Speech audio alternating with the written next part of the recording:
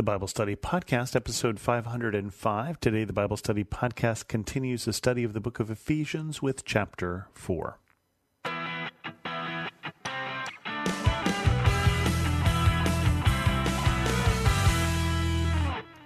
Welcome to the Bible Study Podcast. I'm your host, Chris Christensen. Continuing on with chapter 4 today, talking about unity and maturity in the body of Christ. As a prisoner for the Lord, then, I urge you to live a life worthy of the calling you have received. Be completely humble and gentle. Be patient, bearing with one another in love. Make every effort to keep the unity of the Spirit through the bond of peace. There's one body and one Spirit, just as you were called to one hope when you were called.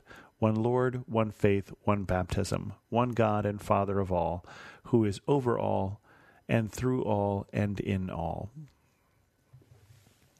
So one of the things, a couple words there that are obvious in terms of their repetition: one Spirit, one body, one faith, one hope, right? There's an emphasis here on unity, on remembering that this is not just my faith, this isn't not just my faith experience, but I'm called to be part of something bigger.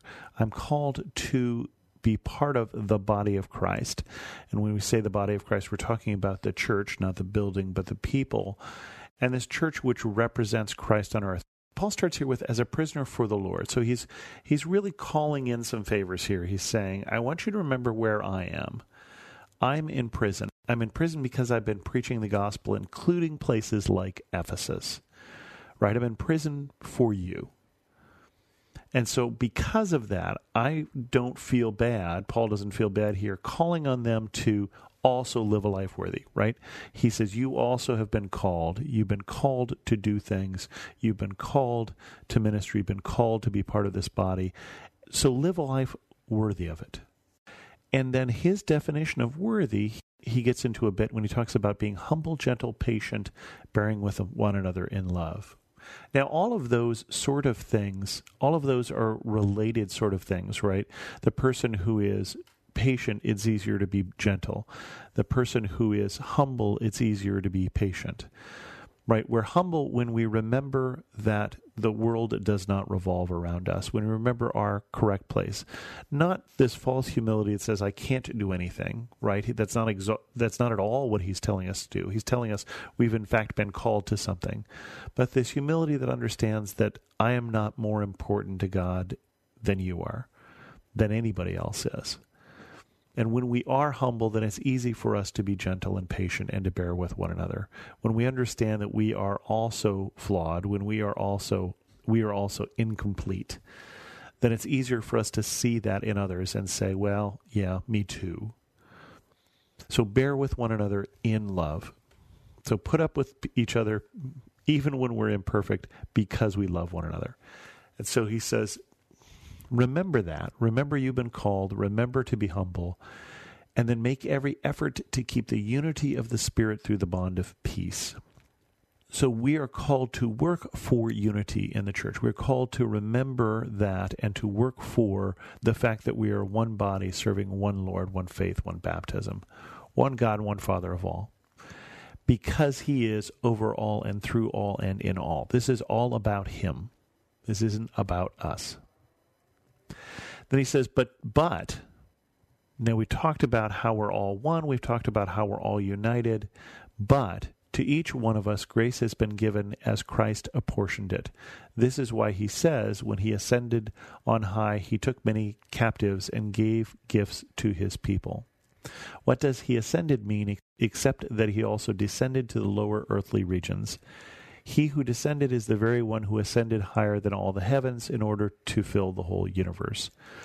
So Christ himself gave the apostles, the prophets, the evangelists, the pastors and teachers to equip his people for works of service so that the body of Christ may be built up until we all reach unity in the faith and in the knowledge of the Son of God and become mature, attaining to the whole measure of the fullness of Christ. that is quite a lot to unpack here, but let's look at this in part. There's this whole thing about Christ ascending and descending. I think that is not actually the main portion of this, the main point of this chapter, main point of these paragraphs. The main point of these paragraphs, he's pulling that out because he's got a quote here, and this quote is from Psalm 68. That's that quote with, when he ascended on high, took many captives, and gave gifts to his people. The emphasis, though, is really on those gifts to his people, right? Because he says, you're all one, but grace has been given to you, apportioned by Christ. So some get more, some get less. Not equal, right? We've got one faith, one Lord, one baptism, but we've got different gifts, right? He gave some to be apostles. Those who were sent out from the church. Apostolos means to be sent. The prophets, evangelists, pastors, and teachers. Very different skills, very different gifts. But all with one church, but all towards one end, to equip his people for works of service.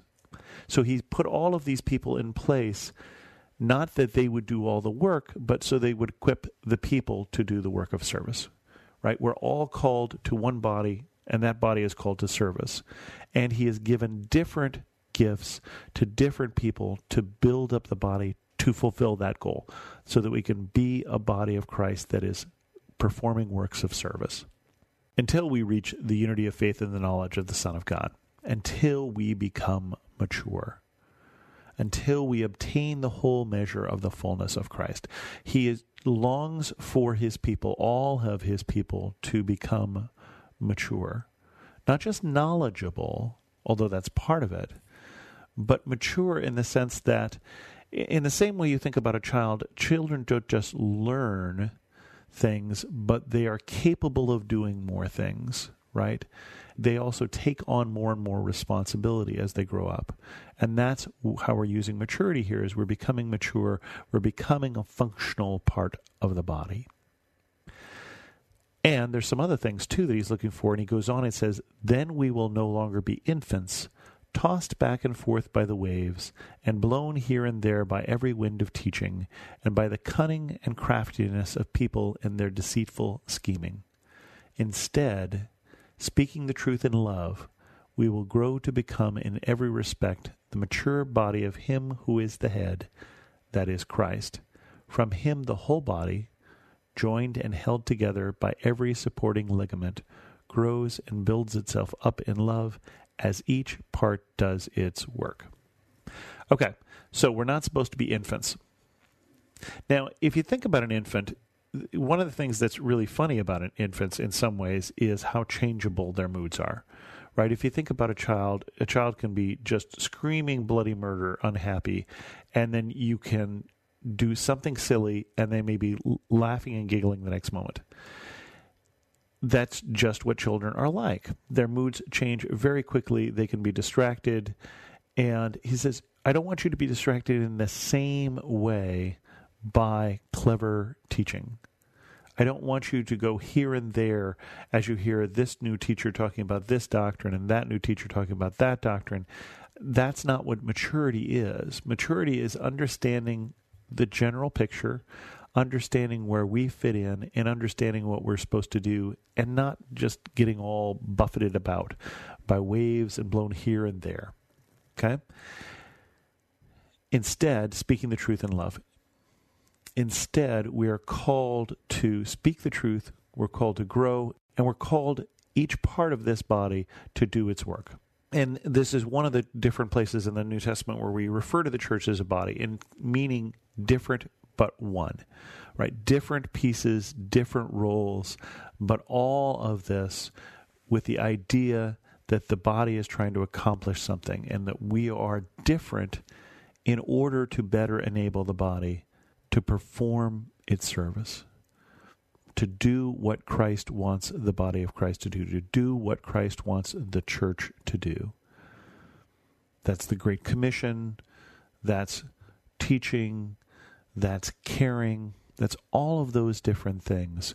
We are joined together and held together and built up together and growing together so that we can accomplish something as a church, as Christians.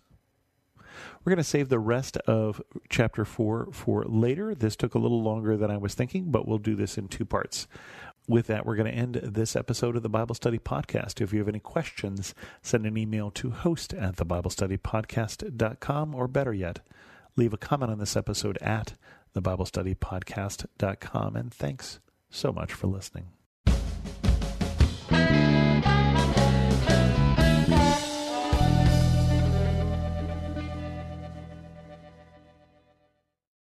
Do you want to better understand the Bible and give biblical answers to those who ask you about your faith?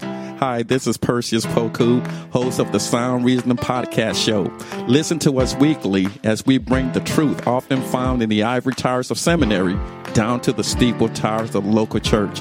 Join me along with many of the nation's top theologians as we offer answers to life-tough questions from an apologetic perspective. Subscribe to the show at lifeaudio.com.